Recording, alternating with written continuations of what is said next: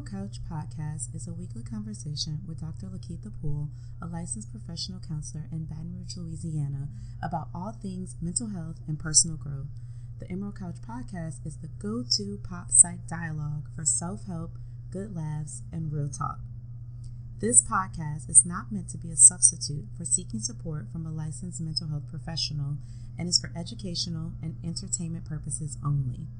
For more information about counseling and therapeutic services, or for assistance in connecting with a therapist in your area, visit our website at www.smalltalkcounseling.com. Let's start the show.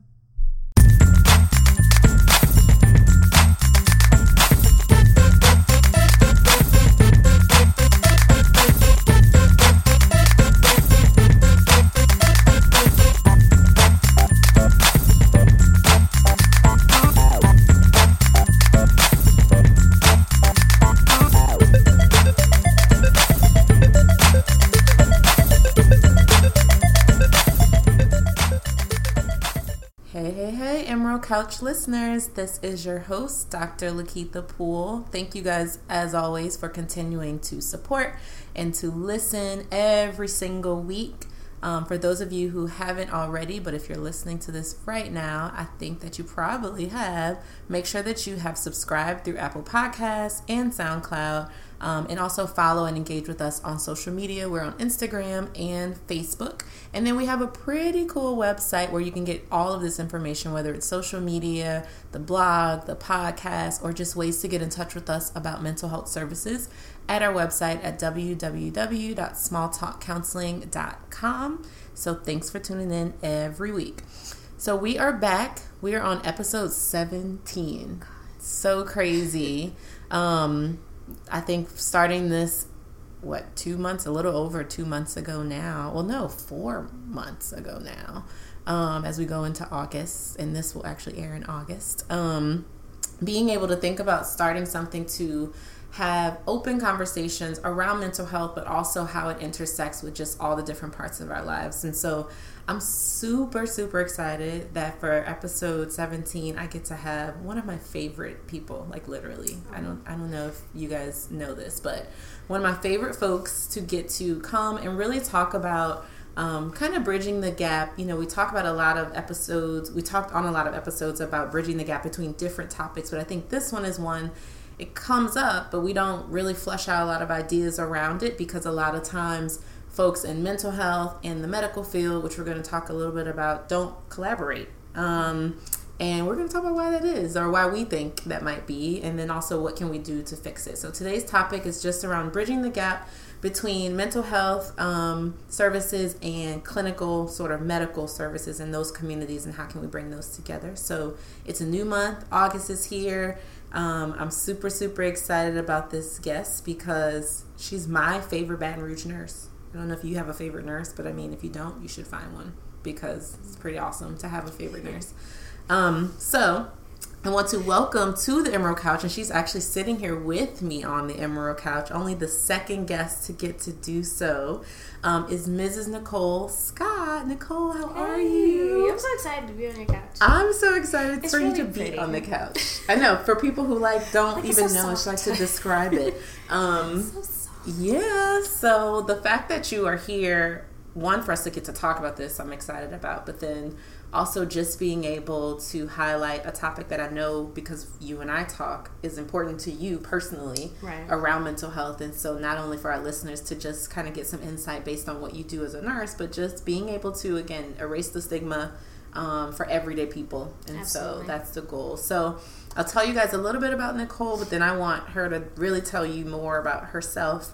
So she's a community health nurse and the founder of Nicole Scott, Inc. And so for those of you who are in the Baton Rouge area, you probably know her from being the founder of Yoga Noir, which is like Yes. amazing and taking over everywhere. And so if you haven't heard of it, you need to right now get on Instagram, Facebook, whatever, find it.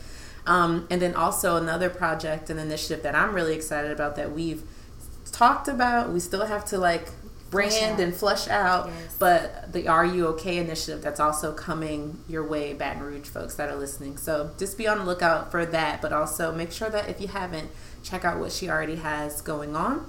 And then, like I mentioned in the beginning, she is just a huge mental health awareness advocate. And that's really probably how we connected in the first place. How we connected.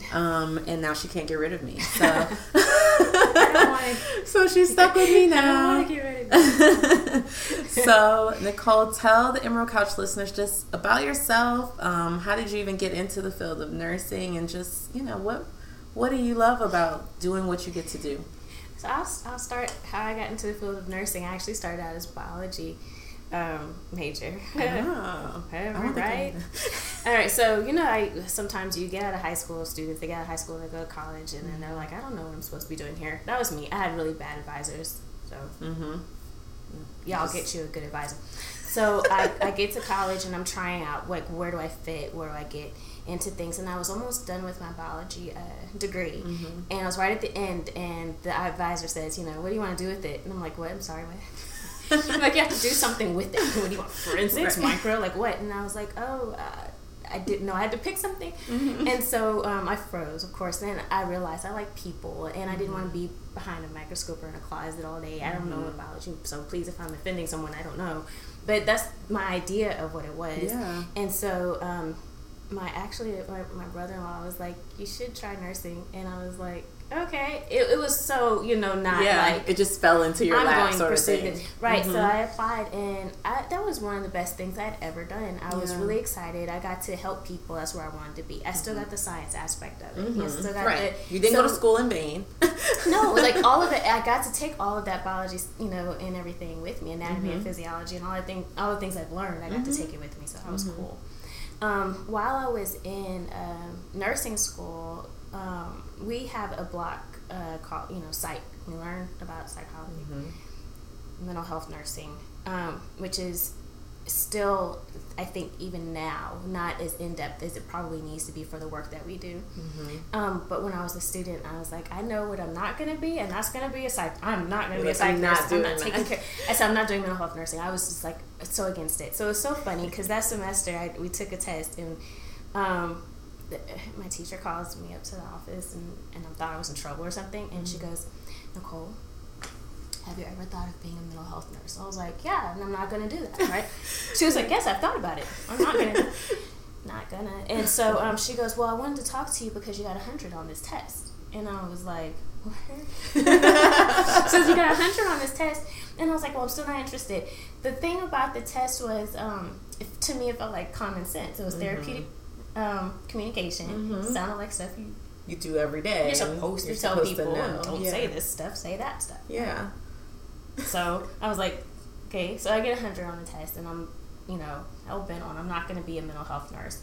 And I get out to, graduate and go on to nursing and realize everybody is a mental health patient, even if they don't have a diagnosis. That's very true. Yeah. And that's how I got more into like, oh, wait a minute, they teach us about diagnoses, and they teach us about like actual, was it DSM-10? Yeah. And like they teach us that, but they don't teach us that, you don't have to have a diagnosis to have a mental health issue. Like somebody's getting their leg amputated. Well, that's a crisis, anxiety, depression, emotionally. like all of these things that come along with that you have to address. You can't just only address, that one part of it. Holistic approach to things. Yeah. What an amazing story, though, because like you said, just starting out as a bio major, and you're just like, okay, what am I supposed to do with this afterwards? Yeah, exactly. All right. Get yourself a good advisor. I don't think getting nothing outside of this. If you all learn nothing else please get an advisor from Nurse Nikki, please know that your advisor matter. All advisors matter. All advisors matter. High school and college. Yeah. Well, I'm so excited for us to get to talk about that. And, I mean, you hit it right on the head to be able to think about the overlap of mental health and sort of the medical field and just what we see, because a lot of people tend to separate them. Right. And I don't know if that's, some of it is based around like stigma and like kind of turf wars, right? So you have like those who are in like more of the hospital and maybe ancillary like services to say like, well, this is our area, like we can handle the physical part of it, and like you all are mental health, so you handle that. And a lot of times though, like you said, every single patient who might be there for a physical concern, there is some mental health component that comes across, particularly somebody who's not particularly healthy. Yes. And that's something we can't ignore. So just thinking about this divide, which hopefully after our conversation, people will feel like there's less of one. Yes. You know, there's, like we just talked about, there's an irony in sort of like bridging a gap between mental and sort of medical services or medical communities, because in my opinion, I think mental health is a medical concern. And it's just weird because like I'll get referrals, and so there are people who get that, who I think agree with us, who I'll get referrals. People will come and they'll say like, you know, my doctor noticed I had these specific symptoms, and while they may give me a prescription, they also really think I could benefit from therapy. And it's like refreshing, right? I feel the same. It's like, oh, this is so great. Pass that on to couch. Yeah, exactly. And so that's like ideal, right? That I would love for it to be like that every time. The opposite that I get is sort of those folks that maybe after getting that prescription and therapy not being sort of referred or recommended after a year or so, then they somehow just wander because maybe a friend was like, maybe you should see somebody. Yes.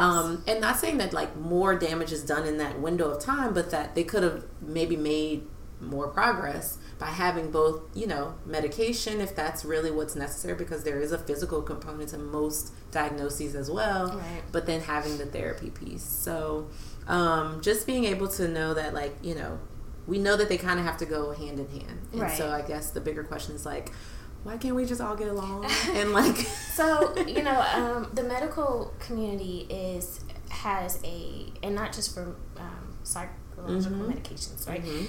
But for all of medications, we have been really bad about, and I say we as a global medical community has been really bad about overprescribing medications for whatever, right? For pain, or if it's it's a cold and we're giving antibiotics for the wrong things. Like, just we're really bad at overprescribing because, unfortunately, the client or the patient feels as though you're not doing anything for them if you don't prescribe them something. It's just the way the community works, right? So if they send you away and they say, hey, you should go try yoga, you're like, what?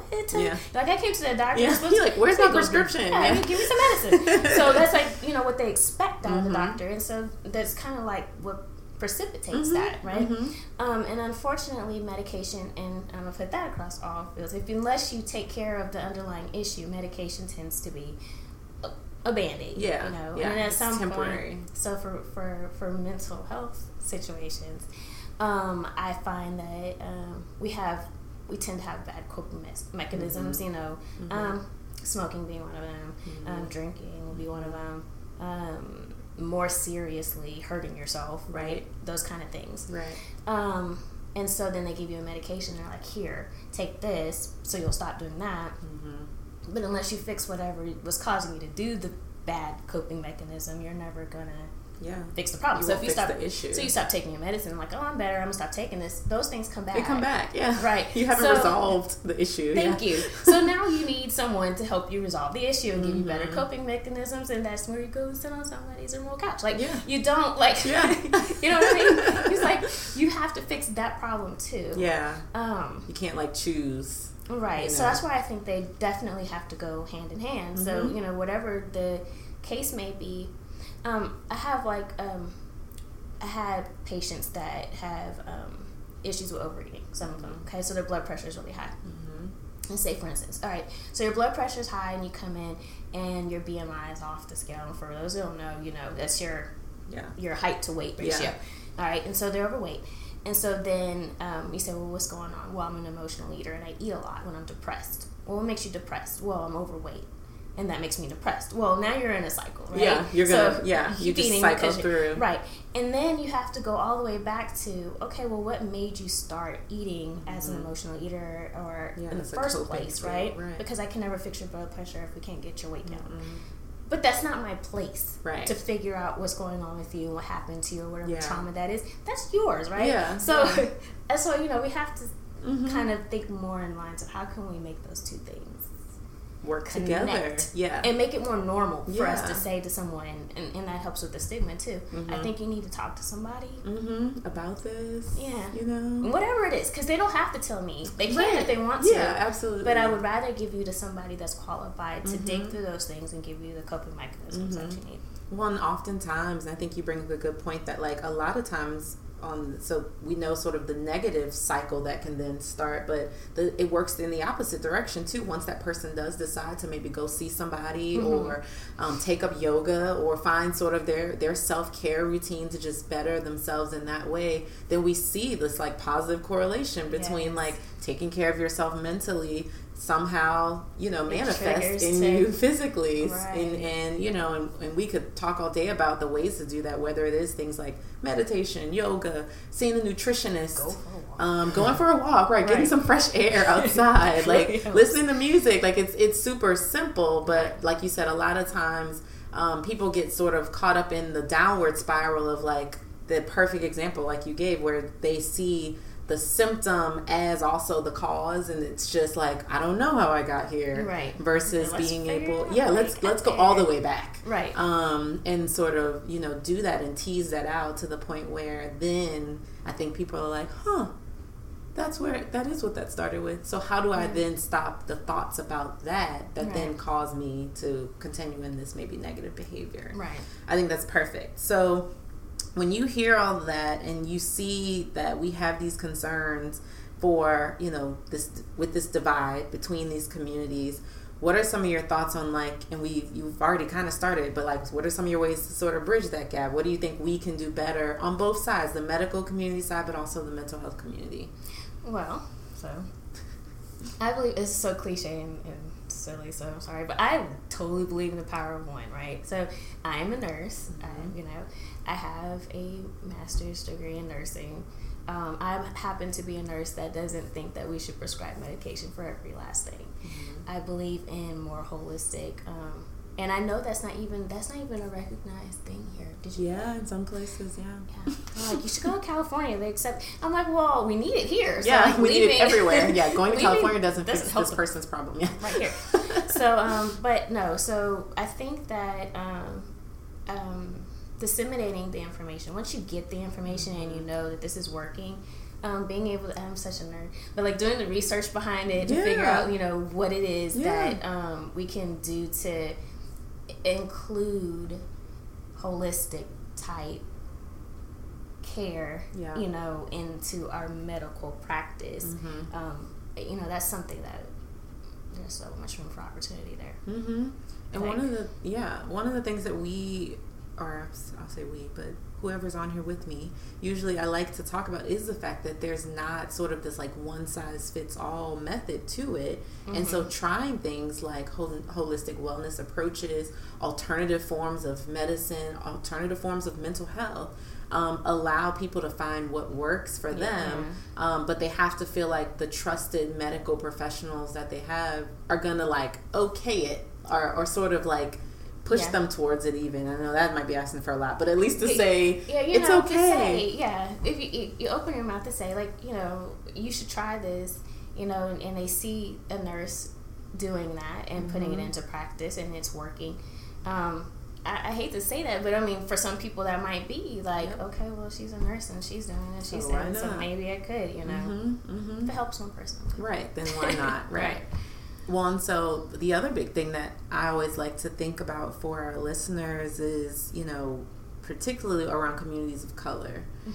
We already know that mental health is stigmatized so much. It's getting better. I always like to have the bright spot that, like, I do think it's getting better. I think, there's still a lot of ways to go. And some of that, you know, and we've talked about this probably before on the show, but just different disparities in it even being available and like all kinds of things. We could talk about that for a whole other episode, but we won't. But do you even see that more so in your work as a nurse? Like, if you were to make recommendations to somebody around seeking mental health services, do you see within communities of color, you know, more fear, apprehension, or just a lack of their ability to be able to maybe see the usefulness of it, and probably in some medical approaches as well? I could imagine, like, you trying to recommend something.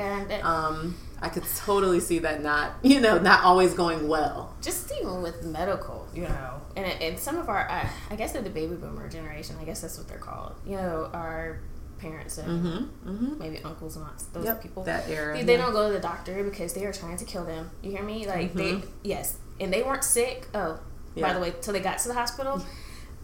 I mean, I never could figure out like why did you wander in here then? If how did you end up here?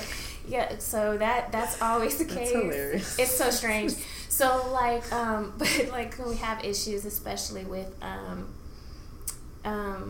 approaching that topic, you know, I noticed that you're not opening the blinds today, and you're not eating anything. I'm bringing you trays, and you're not eating, and no one's coming to visit you, and I see you haven't really been talking, most of today, or the TV's not. What's going on? Yeah, what's happening? And would you like to talk with someone?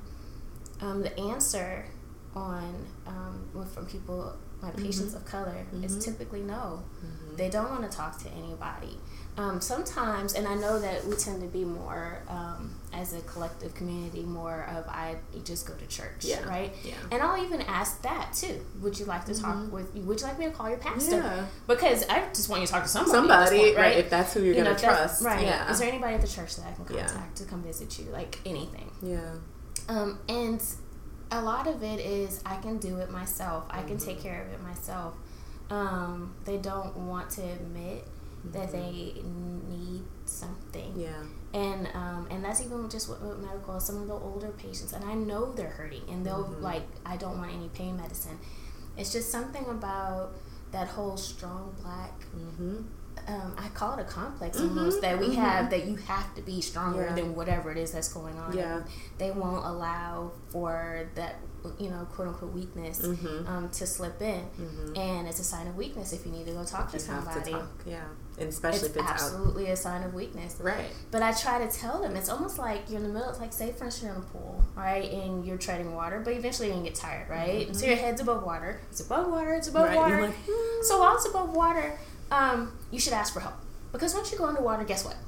There's nothing you can do. You can't do anything down there. You're underwater. You're under. Right? Yeah. So you have to ask while you're up there, while you're strong enough to ask. And so the point is that you have to be strong enough to ask. It's not a weakness. Yeah. You're weak once you went under. Yeah. Because while you're still up there. You still are there. Yo, throw me a lifeline. Hey, I'm over here. Which would totally be me in the pool. Right. Gotta go swimming. You gotta go swimming every now and then. So as you start to think about, you hit, I think, a great point, particularly around like sort of generational differences. So like we do feel like we see now with like, our age group, millennials, and then centennials, which is, they're scary to me.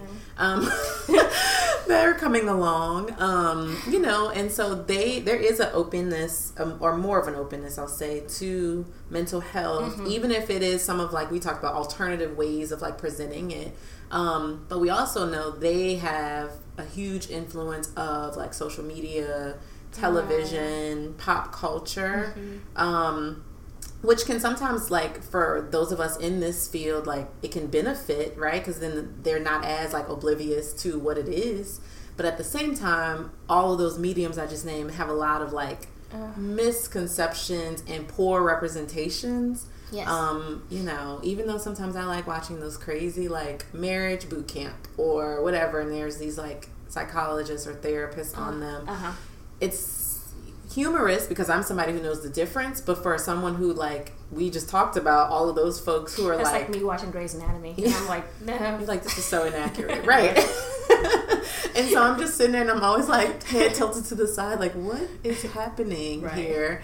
But yet I also recognize, like, for some people, because they think reality TV is real, like, they're like, oh, this is what therapy's like, or this is what my experience is like. Do you feel like that's a concern, particularly whether it's generationally or not, maybe? You know what? Generationally, only because the younger generation is more into social media. There's, like, some people are my age and older or will avoid it like the plague. And then you have the young people who cannot live without it, right? They don't know a world without it. So in that aspect, I do think it's a problem for them because anything that they see that's going to be the way they perceive the real world to be is dangerous if it's not accurate. Right. Okay, so for that purpose, yes, that's not good. Yeah. But I think too. Oh my goodness, I like totally lost my train of thought. No, that's okay. It happens to me all the time, every week. They just don't get to know because I edit it out. Wait, where were we? We're talking about just the influence do you believe there's an influence based on social media? So I do believe there's an influence based on social media for that reason, because they use it a lot, and so then a lot of inaccurate things get put onto social media.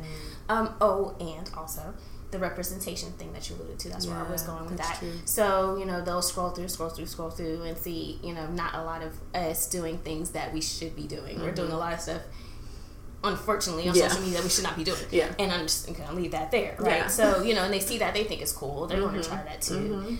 So, there's always that. Yeah, it's always going to be there because social media is not going anywhere. And so what I love about your point is that we do need more sort of counter messages to what we see, just so that they know that what they see in that immediate form may not be the most ideal for them. So kind of going back to that one size fits all thing, but also realizing that representation does matter. And so even though you might see your favorite pop star going to therapy on this reality show, to also recognize that your experience may not be their experience, or the type of therapy that they're doing is not your type. That therapy is a closed door situation. So because we get to be in that intimate situation with somebody on TV, and whether it's actually real or not, we don't know. But it's a closed door situation, right? So honestly, anybody's situation behind that door could be different than the person next door with their closed door situation. So they shouldn't take that for just a little grain of salt, because you really don't know. And I think too, some, and I won't mention any names, of our TV social workers and counselors aren't legitimate, and so some of so some of the tactics that they might be using aren't the most therapeutic, and then they see that and it's terrifying, and then of course they're not going to want to try counseling because they yelled at them, or they made them tell all or they're screaming and crying and throwing stuff in the corner. And I've not had that experience. No. Yeah. And that's never happened to me as a therapist, me to do that with someone. Yeah. It's scary for me to watch, because I'm like, if I ever came across as that, I would hope no one would come back to see me. But yet this person, because it becomes entertainment.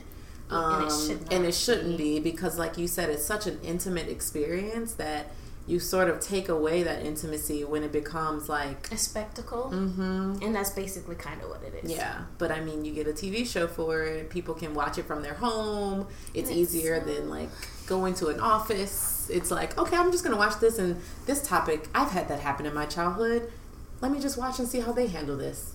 And it's usually tragic. Of course, it's all bad. Because why? Because now it's entertainment, so it has to be tragic. Right, it has to be the most tragic form. If you filmed our couch situations with me and my counselor, you'd be so bored. Yeah, it's just it's everyday. Right. I think people don't realize that, and I tell that to clients during their first session. I'm like, I don't want you to feel that you have to come in here with a script of how awful life is. I actually, because I need that, is to hear sometimes that life is okay. And if it is, then let's talk about why, so that we can keep that going. Yeah, because at some point it's let's do that. And so it's because at some point it's my job to put myself sort of out of a job in a permanent way. Obviously you can always come back and check in. Nurses too. Nurses as well. I never want to see you here again. Yeah, please don't come back. Don't come back. I'll see you at Walmart or something, Right, exactly. In the produce aisle. Exactly, getting something healthy and living your best life. And it's the same thing. And I think, again, those social media and TV and sort of the entertainment world has made it seem like it becomes almost like a crutch, because it becomes entertaining. And so you just want to watch to see how much more tragic can this person's life become before maybe they have a turnaround, and now you have this amazing story, but then that person somehow probably vanishes, and we don't really even get to hear from them. They don't become advocates for mental health. Did they just follow up? Yep, exactly. Did they get home to their hometown and keep seeing a therapist? Did they go back to their old coping methods? Yeah, we have no idea. And so then maybe we think too deep. I know. I think it's because of what we do, but it's then people go. I know that's I'm never gonna be able to watch this stuff.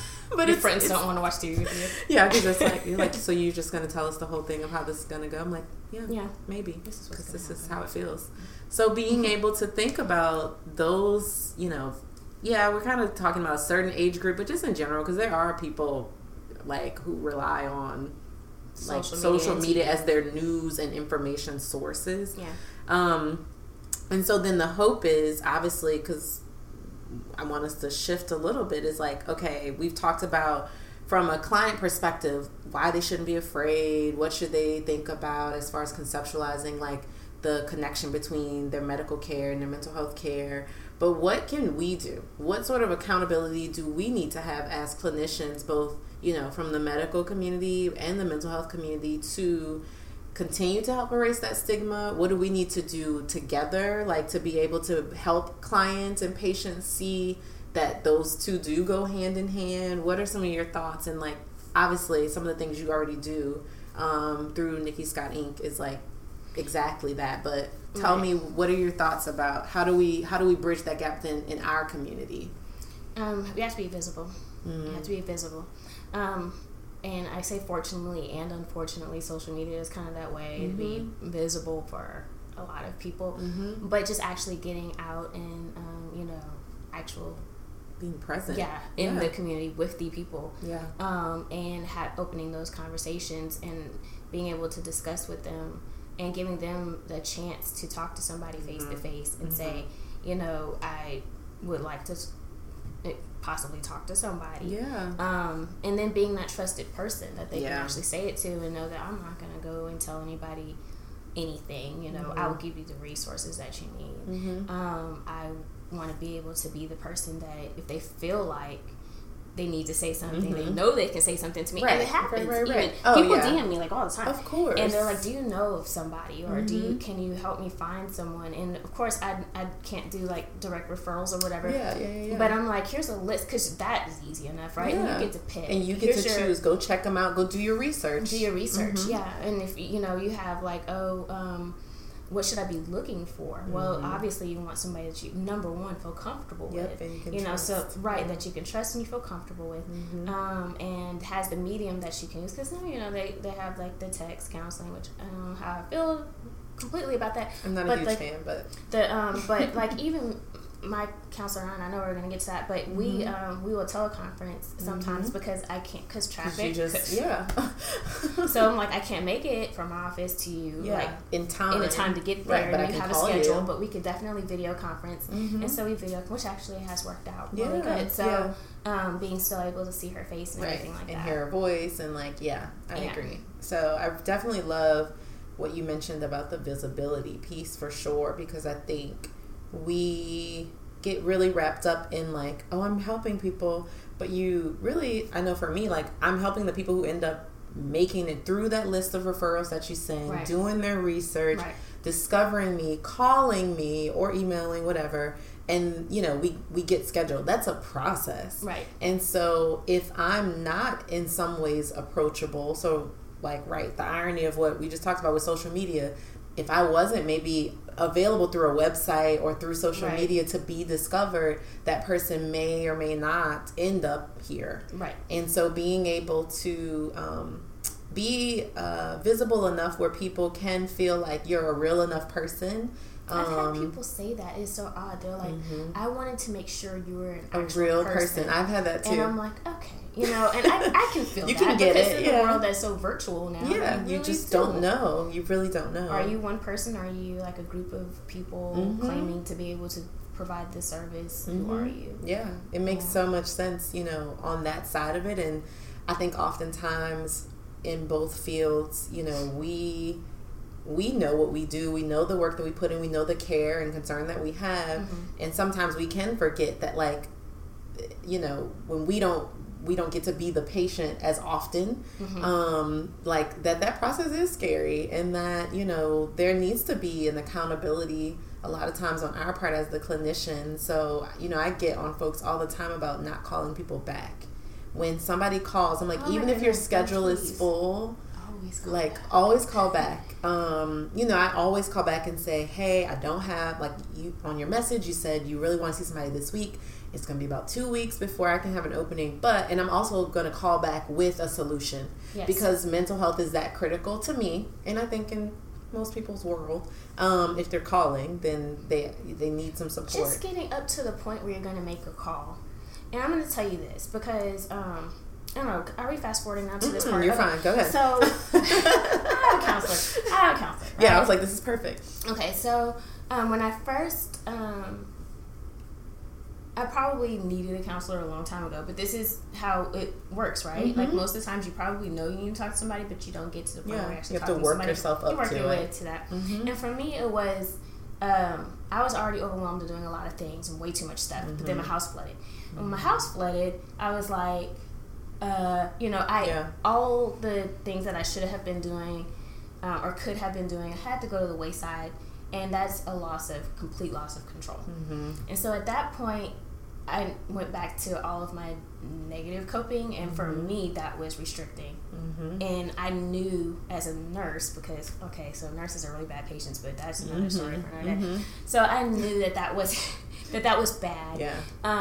And it was a form of anorexia, and I needed to see someone. And so I started looking and scrolling, like trying to find a counselor. So this right here is me figuring out I need to talk to somebody, and then me going through the actual process of finding somebody. To find someone. And that's in and of itself can be very intimidating too. But I did find someone, and we didn't mesh. And it was only because I had been to a meeting, and there's a group called Black Nurses Rock, and I was at a meeting, and so I started my shirt on when I came to my session, and she asked me, well, what if a white woman had on a White Nurses Rock shirt? And that immediately put the wall up between us. It was the beginning of the session. The hour didn't go well. Yeah, I bet. It just didn't. And when I left knowing that I was going to have to find somebody that was at least culturally competent. So now, just the challenge of finding somebody to talk to, actually telling them over the phone or however, this is why I need to talk to you, making sure they take your insurance, because that's a whole different thing, right? Getting their referrals or whatever it is you need to do, on top of now I have to find someone that's culturally competent too. Yeah, adding in another layer. If you're not that invested in trying to figure out finding someone, you're just gonna give up and be like, you know what, forget it, I'm just gonna deal with this on my own. Right. So those are a lot of challenges that I had up until that point. Well, I did wind up finally finding someone, and she is a counselor of color, but I just really wanted somebody else culturally competent. But I figured, that if she was a person of color, she might, she might get it. Yeah, you would hope. That was the assumption, right? So that's how I wound up where I was, and you do start out, with the whole explaining what's going on with your life, and then you have to, you see me every week, so you see her every week, and people don't realize too that changes all the time. Like now we only see each other every other week, and it doesn't have to be there's something bad every single time I talk to her. Yeah. So I'm like, you know what, this week was dope, and she's like, really, tell me why. it. Yeah. I think the best part of having someone that's outside of your family, outside of your friends, and people that know you on a day-to-day basis is that they can really give you an outsider's view of what it is that you need to do to do better, or to continue doing well, going on the trajectory that you're on. So I think, that's probably been the best part of it. Well, and that's one of my favorite things about being a therapist, is like getting to be that person who gets to see a genuine expression of excitement when that week goes really well, and that person can recognize that my excitement is just as genuine, because I only get to know what you tell me. And if you walk in and you're like, this week was amazing, I'm like, oh great, like I need that, and so I want us to then say, okay, like this is the first time maybe you've come in and said that your week's amazing. We need to process that. We can't glaze over it. Nope, let's see what went well. And why do you think it went well? Exactly. And that's a way different approach than, and even though I'm a therapist, in my regular life as a friend, my friend's like, yeah, and this happened. I'm like, oh, well, tell me about that. And then I'm like, well, let me tell you about what happened to me. Because it's different versus in, my role, I have nothing else to go off except this person who's like grinning from ear to ear for the first time in 3 months, based on maybe either some changes we've been trying to get them to do for those 3 months and they finally did it, or a decision they had to make and it went well. Like, those are, you can't really replicate that. And that's why, like, all the things you hit on, the fit, it being somebody who like gets you don't have to answer like crazy questions that have nothing about to do your with hair there. Yes. Oh my god. like, why are we talking about my hair? Yeah, what does that have to do with nothing anything? to do with, me trying to figure out all the things I lost. Exactly. And how do I process that? Yes. Yeah, exactly. Yeah, I mean, if I don't get this fixed, I won't have any hair. Like, it's going to fall out. Let's move forward. So, yeah, it definitely matters. And I think it is important, too, the message of, like, knowing that for us as helping professionals, we, too, need that support. That was a huge challenge for me. Yeah. So, after getting, the counseling, then I want it to be secret, right? Mm-hmm. Yeah, then you can't tell anybody. Then what will they think? If I tell people that I have an issue with body image, that I have terrible coping mechanisms around that, that I have to see someone to make sure I don't fall back into those habits, what will they think of me as a nurse? Will they think that I'm not competent? Will they think that, well, why is she telling me because she came in? That's what I thought. Right. And I think that was my own perception of me putting that back on myself, because that didn't happen. Yeah. Yeah. Honestly, when people say, they tell me and I get into, well, I think you might need to talk with somebody, and they're like, I don't know. I was like, well, I talked to somebody. And the transparency is like, they're like, oh, you really? Do? Yeah. Yeah, and I'm like, yeah, I do, and to be able to pull down, I mean, immediately that wall goes down. Yeah. They see me as an actual person, first of all, and they're like, oh, you're not just someone that's going to run in here and try to pop me a pill. Yeah. You care. Yeah. And not only do you care, but you are open enough to go ahead and explain to me that this is something that normal people do. Like, it doesn't make you abnormal to go see and talk to somebody. That's actually a normal thing to do. We should go talk to somebody. Yeah. It's not, you're not meant to sit around and not. No. And just never get the support that you need and sort of suffer endlessly. If people say that's life.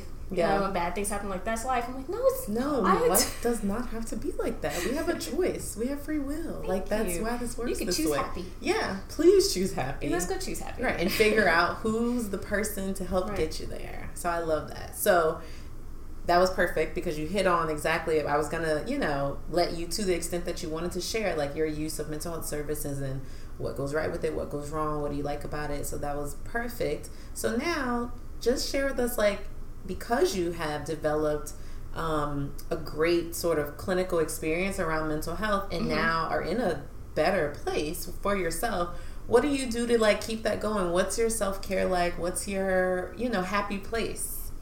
Okay, first of all, my happy place is the beach. I'll put that out there. Me too. Why don't we have waves and sands and silly Louisiana. No beaches. No beaches. But my self-care routine has evolved, and I think people need to understand too that will happen as well, and don't think that you're a failure because you can't stick to something, because those things change. So when I guess I feel like it was a long time ago, but when I was in nursing school, I used to go every at the beginning of the semester, at midterm and final, I would get a massage, and we were afforded to be able to do this, so I would go. And people and I was at it on the HBCU campus, so people that look like us, and they were like, oh, you're bougie, and everybody ain't able, and because of the perception that I felt like I was, I stopped going. Can you believe that? I stopped. And so when so fast forward to when I started seeing my counselor that I have now, she goes, well, what do you do? Like, what would you like to be able to do for yourself? And I was like, oh, nothing. I was like, and she was like, no, really, like, what would you like to do? Yeah. And I was like, well, I would like to get out more. And she was like, and I was like, I think I would like to start getting massages and facials again. And she goes, well, because you guys are so good at this, your homework assignment is to go get a massage. I'm like, yeah, we are good at giving homework. What? And so I'm the perfectionist person. I'm like, I have to do this assignment. I was so stressed out. Yeah, because you're like, I cannot go back and tell her I did not that I didn't do this. Go get a massage. You're like perfect clients. I wish I had more like that. So, our life is so weird and convoluted. So I'm like, fine, I have to. So I'm like calling literally. I'm like, I need an appointment for a massage. I'm like, what do you want? Deep tissue? You want relaxation? I'm like, I just need a massage. Yeah, I'd be like, whatever. So I can go back to my counselor and tell her I did this. And I was so happy I went. That like literally this is something that I do at least once a month, and actually I had a facial today earlier as well, makeup, and I try to keep up with that, so that's my thing. Of course, yoga is one of the things that I absolutely love doing. Planning the events and getting it sounds weird that it's my self-care that I plan the events for other people in the community. But I think that's okay. But I just love the fact that I'm able to introduce something healthy to them. Mm-hmm. And it's not that I just want everybody to do yoga, because that'd be silly. But it's all the other things. Like when you come, even if you never come back, you're like, you know what? I liked it, but I like Pilates more. I like walking more. Or I'm going to start juicing now because I had juice at one of your events. Or whatever healthy thing it leads you to. Yeah, wherever it gets you. Yeah, it makes my job more fulfilling. Yeah. And it's part of my self-care, because I know that as a nurse, I'm able to make this influence on people, and it makes my job more fulfilling, because I don't know if you know, but the healthcare feels a little wonky right now. It needs a lot of improvement. Yes. So to be able to know that I'm making an actual difference with my nursing degree, and not just out there just, pushing pills and signing paperwork, makes me feel better about the decision that I made to become a nurse. So that's part of my self-care too. It's just taking care of, like, really for real, taking care of like other people. Right. One, I think it fits really well with what you mentioned earlier about that sort of power of one. Yes. Being, the one person who then it ends up being, you touch multiple people, but being that one person that makes a decision to say, not only, am I going to utilize my career to impact folks, but also to, impact communities and to create awareness and to bring information, and what they do with that, to let them do what they will with it. Please go do what you will with it. Like, that's what people are like, do you have normal, weekly classes? And I don't. I have pop-up events on purpose, mainly because I would like for people to take whatever they got out of this and find their space. And I think we all know too that Yoga Noir is, by definition, yoga for Black people or for people of color.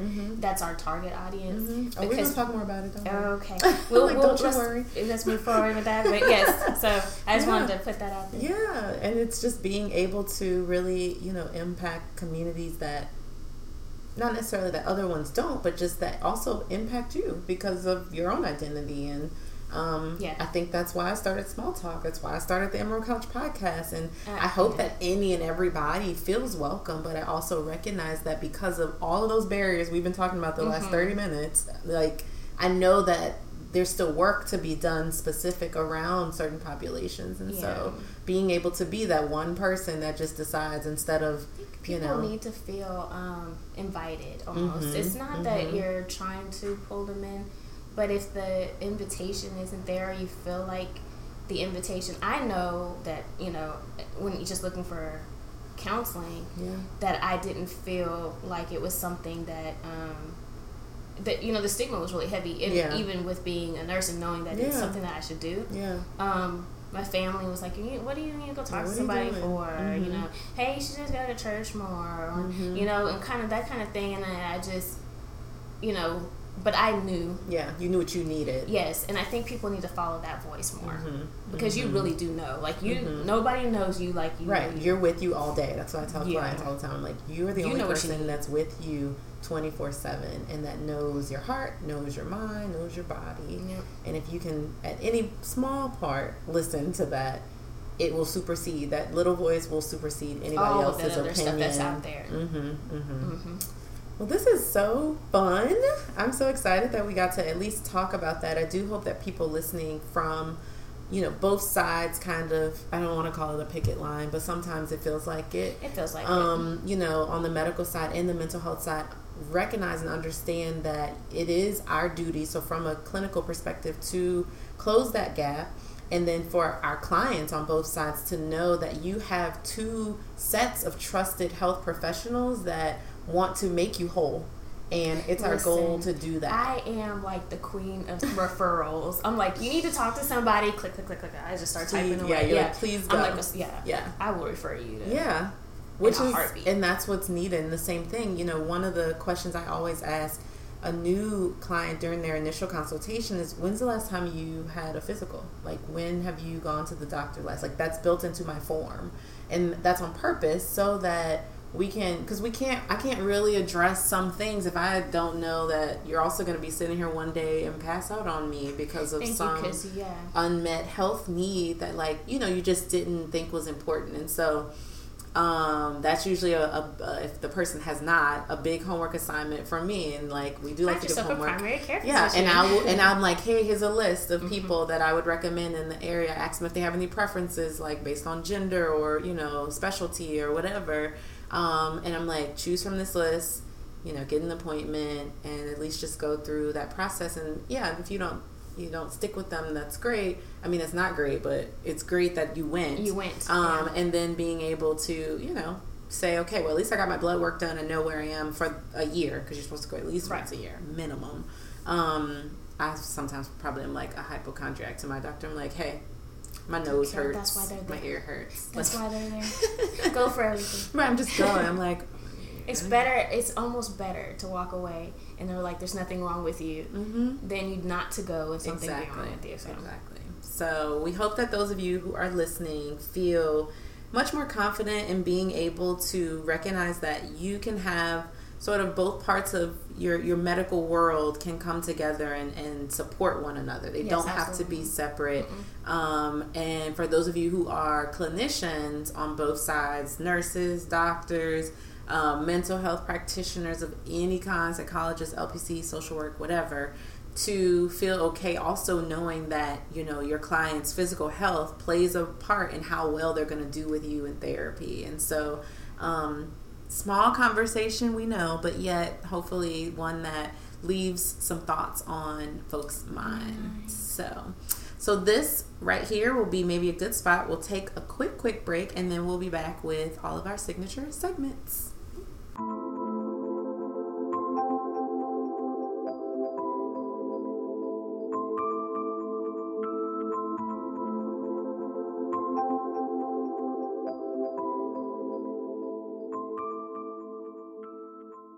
Hey, Emerald Couch listeners, we are back from our break, and so we're going to kick off our second half of the show, which is where we cover all of our signature segments. And so first up is our Pop Psych Moment of the Week. So every week I try to sometimes scour the internets, like people say, to find relevant things that have to do with mental health, but also sort of that overlap of like pop culture, to bridge the gap between pop culture and psychology. So that's why we call our Pop Psych Moment of the Week. So this week, what has been across headlines, and I was probably a little bit later to finding out about this because I'm not a follower of this person's like music or anything. I just know her from seeing her on TV, is Demi Lovato's recent overdose. And so of course, when I first started reading, there were all these like stories, misconceptions around what she actually overdosed on. And I thought that was interesting in itself, that people just kind of like picked a drug of choice, which was completely inaccurate. So, and Nikki's going to help us talk about this. So originally, I think people were saying that it was a heroin overdose. She was at a party, I think at her home, which I think that part of it was true.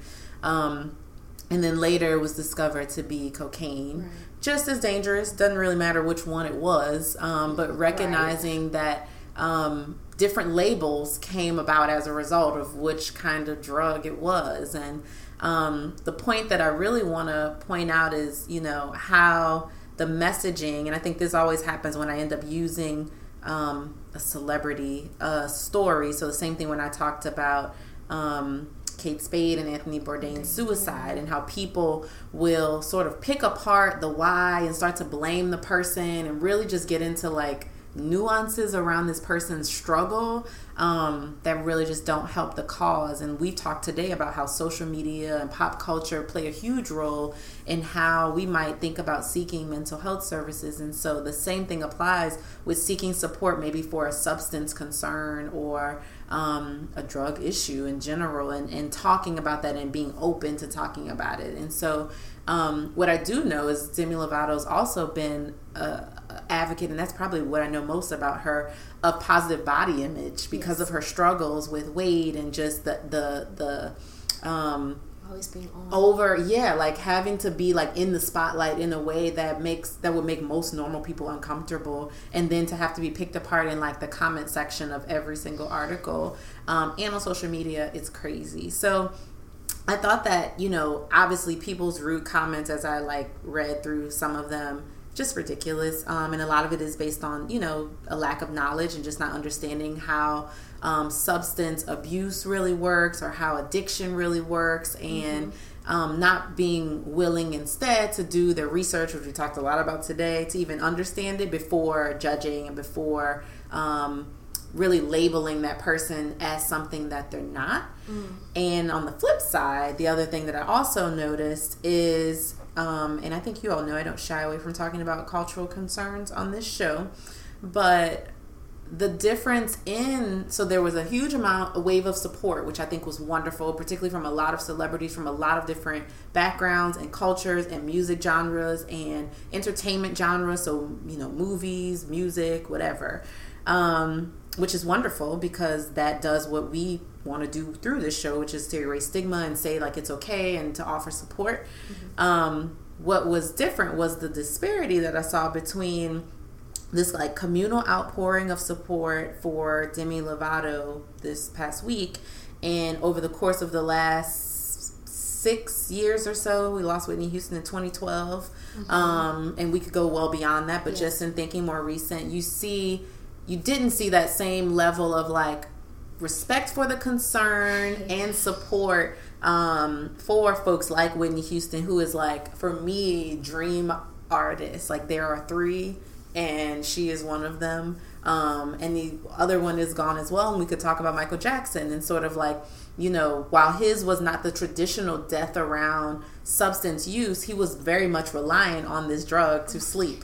Exactly. And so that for me, it was interesting. And then you take folks that are often marginalized, good word, to because of their identities. So particularly when we start thinking about Black males, and so the first person that came to mind and that some other articles pointed out were like Lamar Odom, and sort of his like very public experience with drug use, and the falling apart of his marriage to Khloe Kardashian and losing his career in the NBA much sooner than he would have, and sort of all these things that played a huge role in how people treated him. And I just thought it was pretty interesting because, again, I'm not a huge follower of Demi Lovato besides what I just know about what's out there in general, and then being able to connect that and see the difference in the messaging. Huge disparity. So Nikki, what do you think about that? Like, what are some of your thoughts in general for our pop psych moment? Well, around the disparity especially, what goes all the way back to what we were talking about with image and what people see in the media and how they determine whether or not it's okay to talk about something, and stigma. So if it looks like every time a person of color is treated this way when they come out about something, and they're a celebrity and we're not celebrities, we're just normal people. So how do you think that's going to play out in your own life? And it's almost like it's more acceptable for other people who don't look like us to be able to go out and say, I have this problem, and then there's going to be this outpouring of support around that, and or if like you say, Anthony Bourdain, you hate to compare, right? But because a loss is a loss, and I hate to, for that to have happened. But for them to look at this, particular situation as, oh, what happened, and then for Whitney Houston, well, she was a drug addict and blah blah, and she was going, and to she didn't care enough about getting well, right? And and to toss her in the corner, and that's not fair, because then, like I said, for us, it's like, as well, if they're people, a normal everyday person walking the street, to be able to say, hey, you know what, I need some assistance, I need help. How does that look to other people is part of the reason why the stigma, the reason why we will not speak up. It really makes a difference. So, I don't know what kind of work needs to be done around necessarily fixing that situation, because I'm not a celebrity, but whatever that is in their community that they need to work out to where they do a better job of supporting whoever. Yeah, you rally around everyone. Thank you. Everyone deserves that. You know, it's unfortunate anytime someone has an issue with addiction. And it's a real thing. It's not, at some point, it's not a choice. Yeah. You know, it might have been initially to that one time to start whatever it was you decided to take, but at some point it doesn't. Yeah, it's it not a becomes choice anymore. its own monster. Right. Yeah. And so we definitely need to be more cognizant of that. Yeah. And be more gentle with people with addictions and stop treating them as if they're just monsters. Yeah. Or people that don't care about themselves. Right, that don't care about themselves. Exactly. I think, you know, just for those of you out there who are listening, to really, you know, consider what your language is like around folks with addictions, and even if you're not knowledgeable about it, to then either gain that knowledge or, you know, be more willing to seek out understanding, even if it's from that person who's struggling, hear their heart around like the suffering of it, to be able to have a better understanding so that your support can actually be more beneficial to them versus it becoming a part of like a showcasing of what's wrong. And I think obviously I always like to address that from both sides. So from listeners who are potential clients or people who can kind of bridge the gap or be the middleman around helping people get support, and then those of you who are clinicians to really think about, you know, one of my professors would always say, like, no one likes to do substance abuse counseling and addictions work because it's hard. Oh, yeah. It really is. And because of, you know, state of the world, or the U.S., I'll say, there's not a lot of funding in it, so you don't make a lot working in it, but it's really hard and trying work. But to really figure out, you know, for those of you who maybe are still in school and you're just trying to like really think about how can you be most useful or where can you make the biggest impact, to really think about including addictions work in your studies. So I'm not saying you have to just go and be a substance abuse counselor, but to really be open to that. So if you have a private practice, or if you're thinking about what's going to be your job after school, to really say that you can at least get that experience so that the day you do have a client that's maybe coming in to talk about their marriage or to talk about, you know, something else, that you will have at least the wherewithal to understand that addiction also is sometimes an underlying issue that needs to be addressed, and being able to not get fearful about it, because it can be heavy work, but it definitely isn't something that you have to be afraid of, because if you're afraid of it, then how do you expect your client to get well? So definitely, like Nicole pointed out, you know, a sad case for anybody, but one that we sort of can't take too lightly. We have to really think about some of those comparisons that we see when it comes to how the outreach and the support really looks based on who the person is, and be more sensitive to that. So that's this week's Pop Psych moment. If you haven't heard much about this story at all and you're like, who are those people that they're talking about, Google it. And really just take a look and really see, you know, what's out there, what's being said, and imagine what that might be like for a regular person to sort of have that same level of scrutiny based on an issue that really is quite serious. So our last segment of the show is our Small Talk bookshelf. And so again, this is where I usually share any of my faves around, whether it's this particular topic or just in general what I'm like currently reading. And so this week we're kind of going to have a small talk. It's a bookshelf, but it's more of a calendar, because I want people to be able to like talk about or think about what their next move will be now that we've had this time with Nicole to really talk about, you know, how can we bridge that gap between sort of our physical and mental wellness, and being able to really start to think about how to get out of the box a little bit of just assuming that, okay, I went to my doctor's appointment and I went to go see my therapist this week, so I'm good. And that's great. If you do feel great.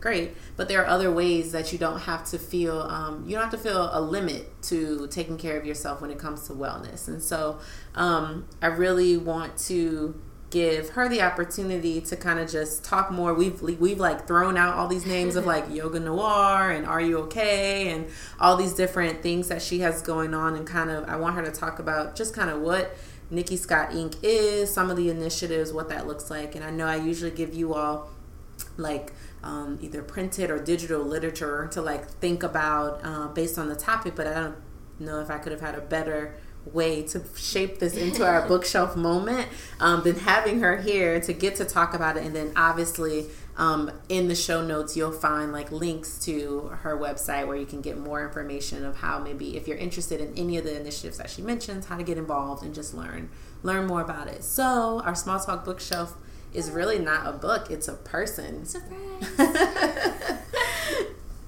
Okay, cool. So Nikki Scott Inc. is a community service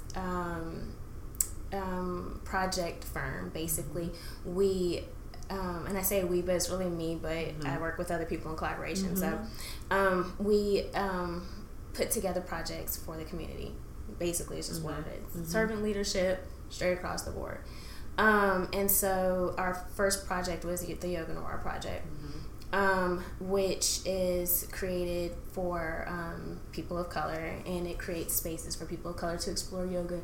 And this is my tagline, I finally got it together, to explore yoga on their path to wellness. And so, you know, whether it's mental health, mental wellness, or it's physical wellness, whatever wellness is for them at that moment, but to have that as a foundation then to move forward. And so we have that project. It is taken off. It is blooming and it's beautiful. It's amazing, you guys. I absolutely adore it. It is so refreshing, and it's not that you just want to only practice with people of color, because that's not the point, but it is really refreshing to be able to share that one spiritual moment with a group of people that look like you, and it's really awesome. So especially when the social norm is not that, right? So, you know, even now, I mean, there's a lot more people of color in yoga now than there was when I started.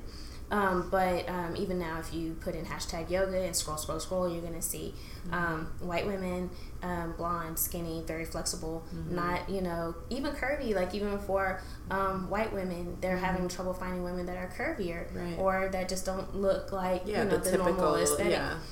So even there, you know, you have some of that, but.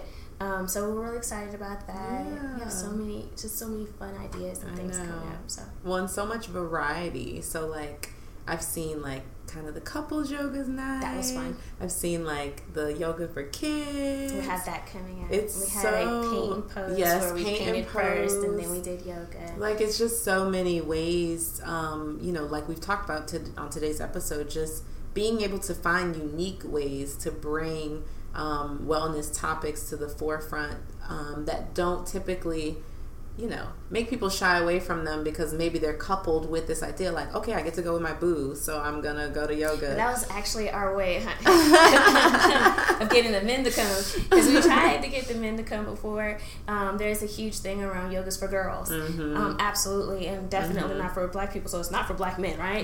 Period, right? So they're just excluded. So I was like, well, how can we get them in here? Oh, we'll just make their wives bring them. We'll just make it a couples night, and make it a couples night, and then and of course they left thinking, okay, so when's your next event? So that was really cool because we got the men, the guys to come, and that's a, like you said, different approach than trying to like beat it over their head of like, come to yoga, you'll feel better, instead of just saying like, well, just come, with your wife, and or come that with your was significant great other. It was it was rooted around communication. So you actually had, and when you partner with someone, you have to say that's too much, that's not enough, and you have to actually speak to each other, which a lot of times these days we don't anymore. Because you have your phone out and you're like scrolling or you're watching TV, you're not talking to each other, so you actually had to talk to each other. That was so cool. Dope. I love it. So exciting. So that was cool. What other things? So I also have, we're working on, as you alluded to earlier, was the Are You Okay initiative, which is a youth-led mental health advocacy that we will hopefully launch fully in 2020. We're doing all the legwork and groundwork now. And basically what we will be in that aspect is mentors for students that are in middle school, high school, who want to start their own advocacy and around mental health, and but it'll be propelled by them and whatever it is that they need to make it successful, then we will not be able to give them that guidance for. To have a clinician right. In that area, because that's just not something that they have too much of. Yeah, they don't have access really to right. folks like that, and I know we've said it already like 1,000 times probably on the show today, but like representation really makes a big difference, and you know, getting to see people, a black nurse and a black, you know, counselor to actually walk in and say, we care about y'all, and we want you guys to be able to figure this out. Right. Yeah, I mean, it makes a huge difference. So I'm super excited about that, because I do think that there aren't a ton of initiatives and resources, particularly for that age group. Middle school and high school is so hard. There's just so much that kids experience during that time. Yes. And it's way, I'm going to go out there and say it's way different than when we were in middle and high school, even though there were challenges, but it's just... It's not the same. Yeah, it's not the same. Like, the level of exposure is just, it's way out there. And so getting to do something that will put them at ease, but also be very informative is something that I'm super excited about. I think people, about. when you have information, yeah, when you're armed with information, yeah, you can do so much better. Yeah, it disarms them. They're like, okay, yeah. all right, tell me more, yeah. you know. So anything else? Any other things people should add to their Small Talk bookshelf? Yes, so I will be working on a presentation of sorts to be able to do more public speaking, because I don't do it nearly enough, and I need to. And so typically if you have something prepared, you'll probably be more likely to use it. So I'm working on what I call the body talk. And so this particular presentation will be about body positivity, eating disorders in the African American community, because it's a real thing. It actually exists. Yeah. Yeah, and then ways for coping, you know, and so of course then that will bring back in the yoga and the other ways and to all those things. Yeah, so it all blends together. It'll all pull it back in, but I love it. So that's my baby. Yeah, you got a lot of babies. I do. It's exciting though. I'm excited because it finally all, even though they're all, you know, in different, and then the whole mentorship program I think we talked about as well, for nursing students, they're separate audiences, but they blend together, and all of those different things can work together. The mentorship works with yoga, and the body positivity works with the kids at the school, and so they all kind of blend together. And so I'm really excited about this and making it.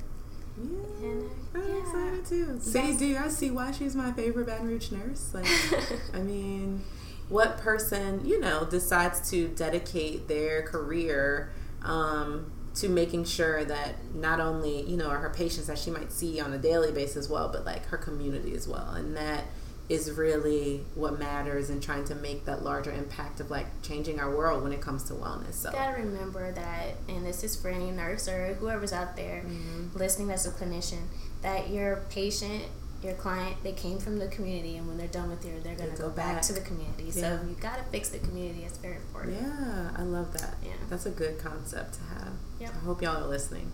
Nurses, therapists, fix your community. So definitely check out Nikki Scott Inc. Like I said, you will see a link in the show notes of how to just kind of find more about her, but also kind of some of those initiatives that she just talked about, in case you're just interested in seeing when the next event will be, or just wanting to know more or connect with her. So that will be available. And so we have reached the end of the show. We did it. But we also said this would be like 45 minutes, and it's been like an hour. So I mean, it's pretty. That's pretty good. That means we had stuff to talk about. That's right. So we live it's for always that. Fun talking. It's okay. So this week, folks, we didn't have any Ask Dr. LP questions, which is okay, because I think we probably dropped a lot on y'all to think about.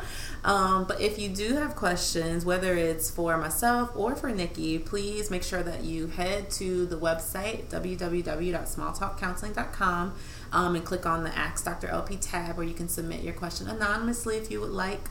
And we will answer it for you on the show during the next show. And so even if Nikki's not here during the next show, I will send her the question so that I can read her response to you. So if you have nursing questions or questions around like community organizing and initiatives, please feel free to send those, and I promise I will get them to her. Scouts honor, which even though I never was a Girl Scout, but you know, I quit after one time.